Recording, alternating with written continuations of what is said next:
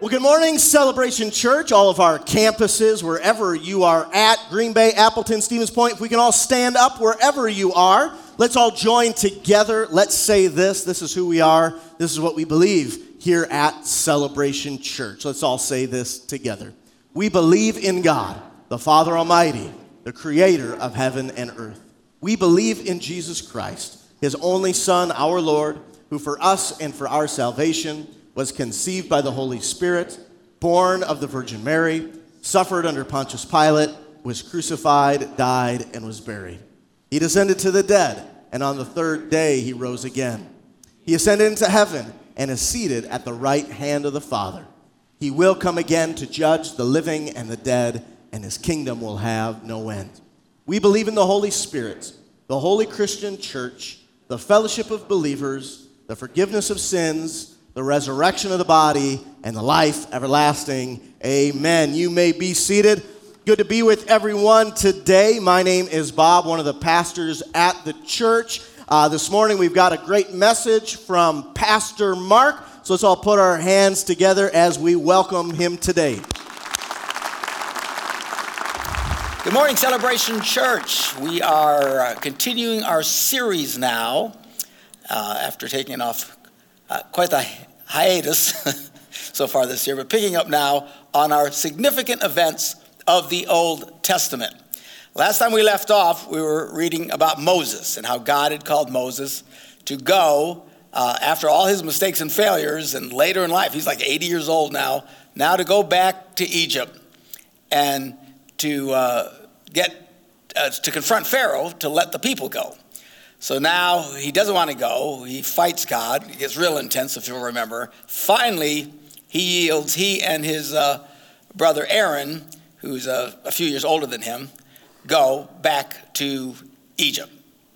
And they met with the people and told them that God had sent them and everything. So everybody's, wow, here we go. So Moses goes now. Now these are some of the most major events in the Old Testament, particularly from a Jewish point of view. I mean, Moses is a big deal here.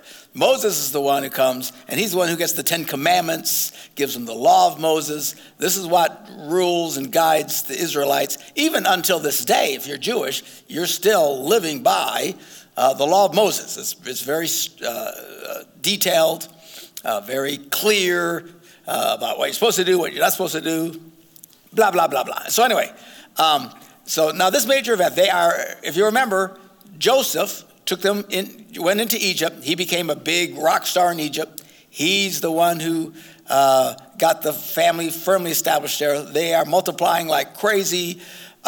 He's like the second most powerful guy in the world. Then eventually a new Pharaoh comes after Joseph had died. A new Pharaoh comes. He doesn't care who these people are. He enslaves them all and makes them work as slaves for 400 years. Now, this is 400 years later, and now God says, okay, time's up, time to let these people go. So he goes to Pharaoh, and we'll pick it up in Exodus, the 7th chapter, verse 8. The Lord said to Moses and Aaron, when Pharaoh says to you, perform a miracle, because they're going to go confront Pharaoh, that God has sent them. Really? Prove it. So he says, when Pharaoh says, perform a miracle, then say to Aaron, take your staff and throw it down before Pharaoh, and it will become a snake. So Moses and Aaron went to Pharaoh and did just as the Lord commanded. Aaron threw his staff down in front of Pharaoh and his officials, and it became a snake. Well, then Pharaoh summons his wise men and sorcerers, and the Egyptian magicians also did the same things by their secret arts. Each one threw down his staff, and it became a snake. You say, well, how is that possible? I don't know, man. We're talking some serious dark arts that they are able to do. And so Moses, Aaron's staff turns into a snake. The magician said, we can do that same thing. So now there's a bunch of snakes on the ground, all right? But then Aaron's staff, his snake, goes and swallows up the other ones. That was pretty cool. But Pharaoh's heart became hard, and he would not listen to them, just as the Lord had said. So Pharaoh was one seriously stubborn guy. So then we begin a series of plagues. These are the major plagues that eventually forced the hand of Egypt to let the Israelites go. So the first one, the Lord says to Moses, Pharaoh's heart is unyielding. He refuses to let the people go. Go to Pharaoh in the morning as he goes out to the river. Confront him on the bank of the Nile, and take in your hand your staff that was changed into a snake. And then say to him, the Lord, the God of the Hebrews, has sent me to say to you, let my people go so they may worship me in the wilderness. But until now you've not listened. This is what the Lord says. By this you will know that I am the Lord. With the staff that is in my hand, I will strike the water of the Nile, and it will be changed into blood. The fish in the Nile will die, the river will stink, and the Egyptians will not be able to drink its water.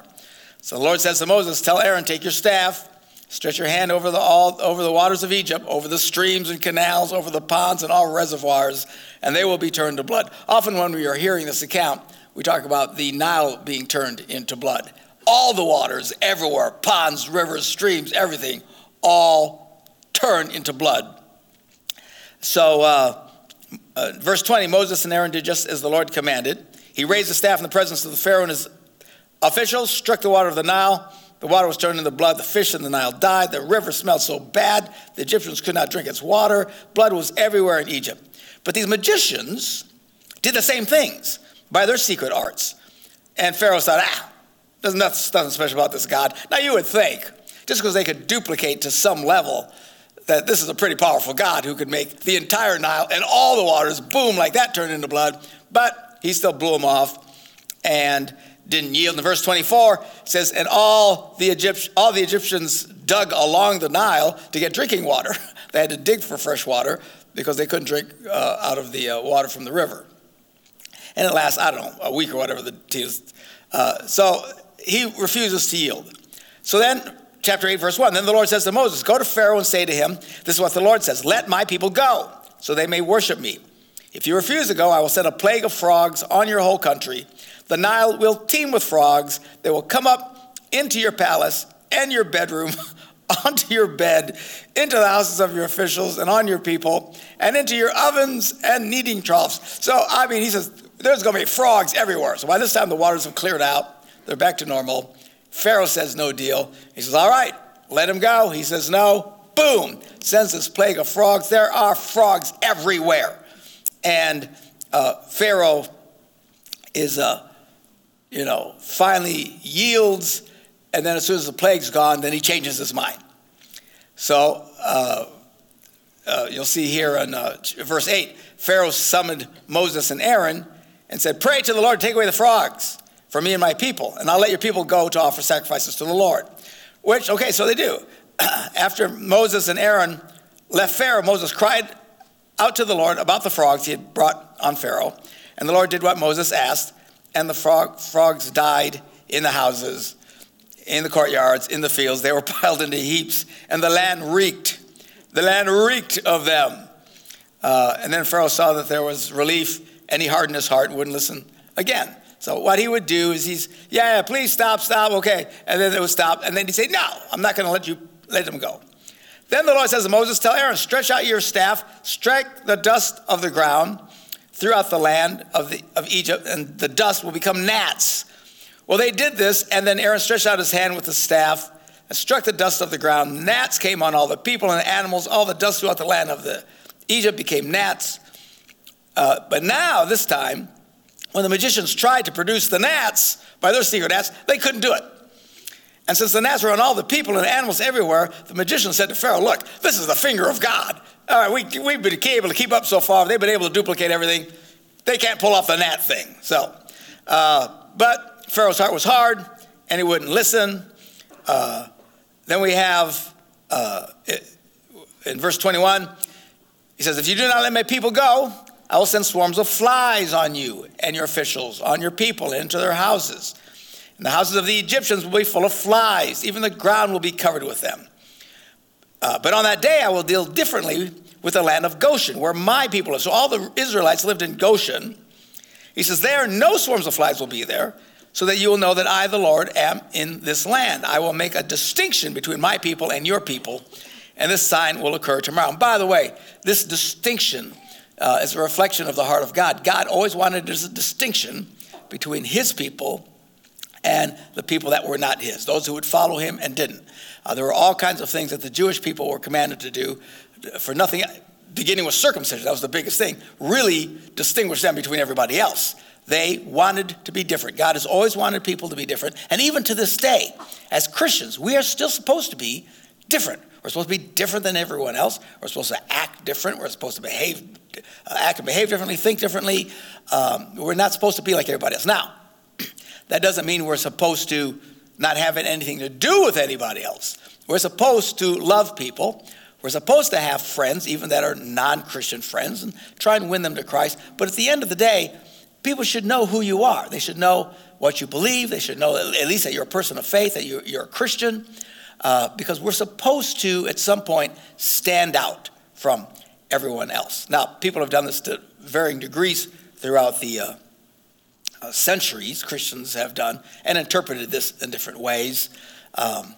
Even to this day, you've got like Amish people who you talk about being different than everybody else. Yeah, they look really different, all right. But that's the way they interpret it. They refuse to have anything to do with electricity and everything else. Well, we don't do that. Most Christians don't. I think that's taken it a bit far. But the idea is sound, actually, that there should be a difference between them. The problem is that is such a difference. I think they have a real hard time connecting and affecting others outside their community. They do their thing, that's it. We're not supposed to do that. We're supposed to be our own community, but constantly reaching out and touching and affecting people. So we see this here. Right here, God says, all right, I want you to see there's going to be a difference between those who are my people and those who are not. So he sends this plague of flies, and there's flies there. You can imagine a plague of flies. That was horrible. But not in where the Jews are. Well, eventually, of course, he's still not going to change. Chapter 9, verse 1. Then the Lord said to Moses, go to Pharaoh and say to him, this is what the Lord, the God of the Hebrews says, let my people go so they may worship me. If you refuse to let them go and continue to hold them back, the hand of the Lord will bring a terrible plague on your livestock in the field, on your horses, donkeys, camels, on your cattle, sheep, and goats. The point here, he's hitting them in the wallet, okay? This is money. They didn't have money like we have money today. One of the greatest currencies was just flat out in livestock. And he says, if you don't yield, a plague's going to come and a bunch of them are going to die. And sure enough, they did. Does he change? Well, he says, oh, please, please, please take that away. And then, of course, as soon as he does, he says, no, you can't go. So then we get to the next plague. Now, you would think the people are getting really tired of this, right? I mean, they are freaking out. It's one thing to have a major snowstorm in spring in Wisconsin, 20 inches of snow. I mean, that's upsetting. We're still reeling from that. But can you imagine major plagues every other week? They got to figure what is going on. The people are freaking out. It's costing them money. Now we're really getting hit. They are really having a difficult time, but Pharaoh is one stubborn human being, and he won't let them go. Well, then the Lord says to Moses and Aaron, take handfuls of soot from a furnace and have Moses toss it into the air in the presence of Pharaoh. And it will become fine dust over the whole land of Egypt, and festering boils will break out on people and animals throughout the land. So they took soot from a furnace, throws it in the air, okay? And then all these boils, festering boils breaks. Okay, now it's hitting people. This is uncomfortable. This is miserable. And the magicians, by this point, they can't keep up anymore. Verse 11 says the magicians couldn't even stand before Moses because the boils were on them. I mean, there's boils everywhere, and including Pharaoh himself.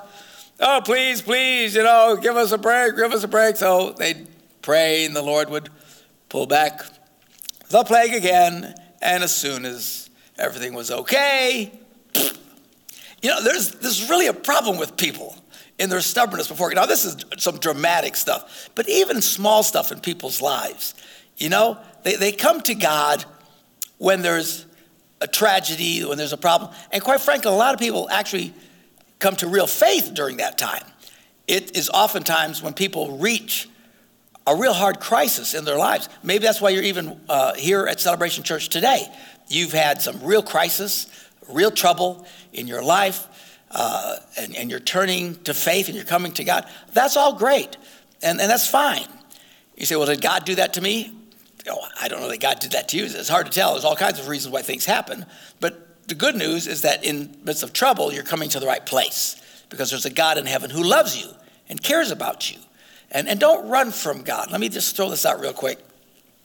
A lot of times when people start making mistakes and they mess up, and Christians, yes, even devout Christians, can mess up in rather dramatic fashion and do things they know they shouldn't do or say something they shouldn't have said. And a lot of times when people fail, they do what Adam did, which he went and hid. A lot of times people quit coming to church because they're struggling and they've made big mistakes, but that's the wrong thing to do. Don't run away from God. When you're messing up, when you're struggling, and it can be in your marriage, it can be in your personal life, it can be just whatever ways. If you're struggling, don't run away from God, okay? You need to run towards him. There's safety in his arms. But I made a big mistake. Yeah, he can handle it, okay? He's seen a lot worse than your craziness. Don't run from God. Well, I did something real bad and I got arrested for doing it. So what? Don't run away from God. God's not up there freaking out. Oh, they did something terrible. He knows who we are. He knows our weaknesses. The Bible says if we sin, we need to confess our sin. And he's faithful and just and will forgive us of our sins. He's not going to shove you away because you did something, acted in a way, whatever you think it is. Don't pull an Adam. Don't go running away from God when you if you fail and struggle. You need to run to him. Stay involved in the church. Stay involved in fellowship. And I'm telling you, this happens a lot. Also, you see people disappearing. You say, wow, where's Fred? We haven't seen Fred in a long time. Well, Fred's struggling at something, and he thinks the only answer to that is to stay away from church. That's the worst thing you can do. So don't go running away from God.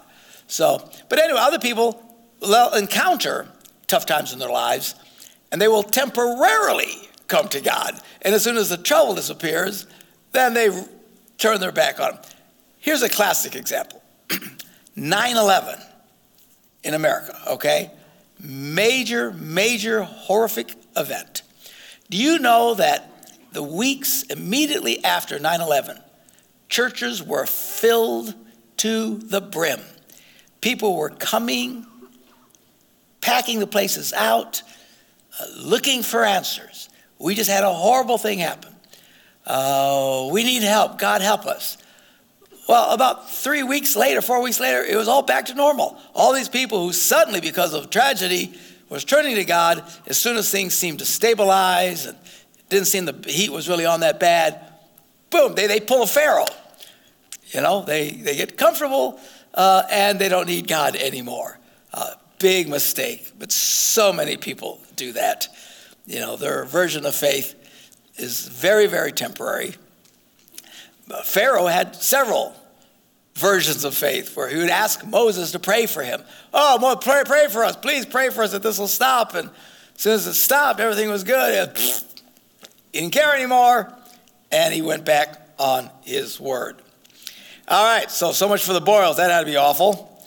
So that passes. Then, verse 23, when Moses stretched out his staff toward the sky, the Lord sent thunder and hail, and lightning flashed down to the ground. So the Lord rained hail on the land of Egypt. Hail fell and lightning flashed back and forth. It was the worst storm in all the land of Egypt since it had become a nation. Nobody had seen a storm like this. And of course, and the hail's doing all kinds of damage. Now, they did give them an advance warning. Hey, you better bring in your livestock and things because it's going to really hail. So by this time, yeah, people are listening, and they're pulling everything because of this hail. If anybody ignored it, you know, I'm sure their stuff all got destroyed. So at least there was a heads up on this one. And again, the same thing. So what happens in verse 8, Moses and Aaron are brought back to the Pharaoh. And Pharaoh says, okay, go worship the Lord, your God. Okay, because that's what he's been asking all this time. And he says, but tell me, who's going? I want to know who's going. And Moses and Aaron says, well, we're all going. And he said, no, you can't do that. Just the men can go. We got to leave everybody else there because that way they'll want to come back for their wives. And again, the main reason he doesn't want to let them go, it's money. Money is the root of all evil, right? The love of money, I should say, is the root of all evil. This is all very, very costly to them. You've got arguably 1 million people, 1 million slaves of free labor. They don't have to pay these people anything. They get a lot of benefit. Can you imagine, those of you who have businesses, if you had employees who worked for nothing? Boy, I'll tell you what, I know my business would be a lot better. I know the church would have a lot more money if everybody would just work for free. Okay? Slavery is extremely beneficial for those who had slaves. So they're making out like a benefit from these people. They don't want to let him go. So Pharaoh gets the point, now he's negotiating. Here's a phase, right? Okay, God, I will, but, and I'll serve the Lord, but I don't want to do this. And there's people like that, they'll come to faith. If God's getting your attention in whatever way right now, don't try to negotiate with him. Some people say, well, I'll become a Christian, but I don't want to give up getting drunk on Friday nights. So I really like my buddies really get hammered. No, you can't play those games. Or I'll become a Christian, but I'm not going to quit messing around with my neighbor's wife or whatever. You can't play these games. But people are doing this. They do it to this day.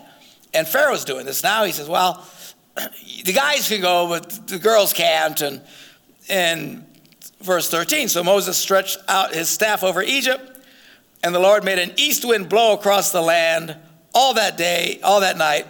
And by morning, the wind had brought the locusts. They invaded all Egypt, settled down in every area of the country in great numbers. Never before had there been such a plague of locusts, nor will there ever be again. Now, they still at times around the world will have plagues of locusts. If you've ever seen video of it, or film, it's stunning. The cloud just gets black with the locusts. But this is the worst that ever had, and the Bible says, and it'll never be that bad again. These people, they got hammered with the locusts. It was a big deal. So then the Lord says to Moses, now stretch out your hand toward the sky so that darkness spreads over Egypt. Darkness that can be felt. This will be dark. You can feel it. This is creepy darkness. So Moses stretched out his hand toward the sky, and total darkness covered all of Egypt for 3 days. I mean, it's just creepy, icky. So then Pharaoh summons Moses, and he says, okay. So go worship the Lord, and even your women and children can go with you, but leave your flocks and herds, okay? Because that's major money. And the idea is, if you need to go worship, but then you got to come back. Okay, you can't take off. I need you people. So, Moses says, no. No, we're not going to do that. Well, Pharaoh has had it up to here. The most powerful man in the world. He gets whatever he wants all the time. And these couple of old geezers, Moses is 80, Aaron is 83. Moses doesn't even speak because he was so insecure. And he said, I don't talk very well. And remember, he's arguing with God in the beginning. That's why, don't send me. I'm not a very good public speaker. God finally said, okay, well, I'll send your goofy brother with you, and then he can speak. So you have to understand, when you see these movies, and it shows Moses standing in front of Pharaoh, let my people go, and throwing down and striking. Moses wasn't doing anything. Moses was just standing there. Aaron did all the talking, but they knew Moses was in charge. I mean, how weird is this? Here's this guy, this old geezer, nobody's saying anything to him, so his brother says stuff for him. And it had to seem really, really odd to them. So anyway, Moses has it up to here. He can't take it anymore. So Moses says to Pharaoh, or Pharaoh says to Moses, get out of my sight. Make sure you do not appear before me again. The day you see my face, you will die. Just as you say, Moses replied, I will never appear before you again. And he leaves. And now the worst final plague is about to come. And God tells him that he's going to send this plague that is going to cover the land. Overnight, all the firstborn children will die. Firstborn men will die, which is like the greatest status symbol in the families. The firstborn son gets everything, right? So here comes this major plague. And then he warns the Israelites, listen, you need to prepare for this event. And you need to do something specific to protect yourself from this plague. Now, in other words, if they wouldn't do it, the same thing would happen to the Israelites at this point. So we read in chapter 12, verse 21. Then Moses summoned all the elders of Israel and said to them, go at once and select the animals for your families and slaughter the Passover lamb. Why are they calling it Passover? Because they want this plague to pass over them. So you hear Jews talking about the Passover. They still celebrate this to this day. Every year they celebrate Passover. And they remember this day when that night when this horrible plague came and it passed over all of them and they were protected. And he said, take a bunch of hyssop, kind of like leaves and stuff like that, dip it into the blood, into the basin of the lamb that you sacrificed, and put some blood on the top and on both sides of the door frame. None of you shall go out of the door of your house until morning. Nobody leave. You leave, you're toast, all right? Now, when the Lord goes through the land and strike down the Egyptians, he was this angel of death or whatever that's coming, will see the blood on top and the sides of the door frame and will pass over that doorway. And he will not permit the destroyer to enter your house and to strike you down. And sure enough, this happens. This is the final straw. And Pharaoh says, go. Just go. And this is when this nation of servants and slaves becomes an independent nation overnight. And they leave Egypt and they go out into the wilderness. Now we're not done. There's some major stuff that's going to be coming, which we'll pick up again next Sunday. But this event, these events are major events, but the biggest one is the Passover. It's a big deal. Do you know why? Do you know what our connection is to the Passover? Communion. We're about to take communion, where Jesus took the bread and said, this is my body, the wine, this is my blood. You're supposed to do this. Remember me. When we do this, reflect on what Christ did for us, which we're all going to do together at our various campuses. But remember, this was the Passover that Jesus and his disciples were doing. It was the Passover dinner. So what happens is this major event that happens here that Israelites still do to this day. They have this Passover Seder thing that they do. Jesus and his disciples were doing it that night. And it was during that Passover dinner that Jesus took the bread and the wine and made the connection to himself, now becoming the Lamb of God that would take away the sins of the world. It was these lambs that were sacrificed back then during the Passover that protected each family. It is now through the blood of Christ that we now are protected, that we receive forgiveness of sins, that we experience newness of life, that we can be born again and be filled with the hope and the knowledge of God's love and patience and kindness and great blessings in our lives. It's when we come and we surrender our hearts to him and reach out to him by faith, accepting his sacrifice on that cross. On that cross now, he becomes the Lamb of God who takes away the sins of the world. He is, in essence, the final Passover lamb. Now, as Christians, we don't wait one day a year to remember Passover from the Jewish times. We remember our Passover, as it were, every time we gather together on Sunday as we take communion. And we reflect on this incredible, wonderful grace that has been given to us, that this temporary lamb was able to protect them for a night. Our eternal lamb, the Lamb of God, Jesus himself, who sacrificed himself, God, his own son, so that we could have forgiveness of sins. And now evil passes over us. Not that we don't have troubles and trials. There's still stuff that we'll struggle with. But God protects us and he keeps us, and we are now connected by faith because of what Jesus Christ did. And all of that ties back to that Passover event that happened, 5,000 years ago, whatever the time frame here is, a long time ago. Very powerful stuff, extremely, extremely powerful stuff, okay? Now, next Sunday, we're going to pick it up. What happens when they leave Egypt? And where do they go? And why are they there? Where are they headed?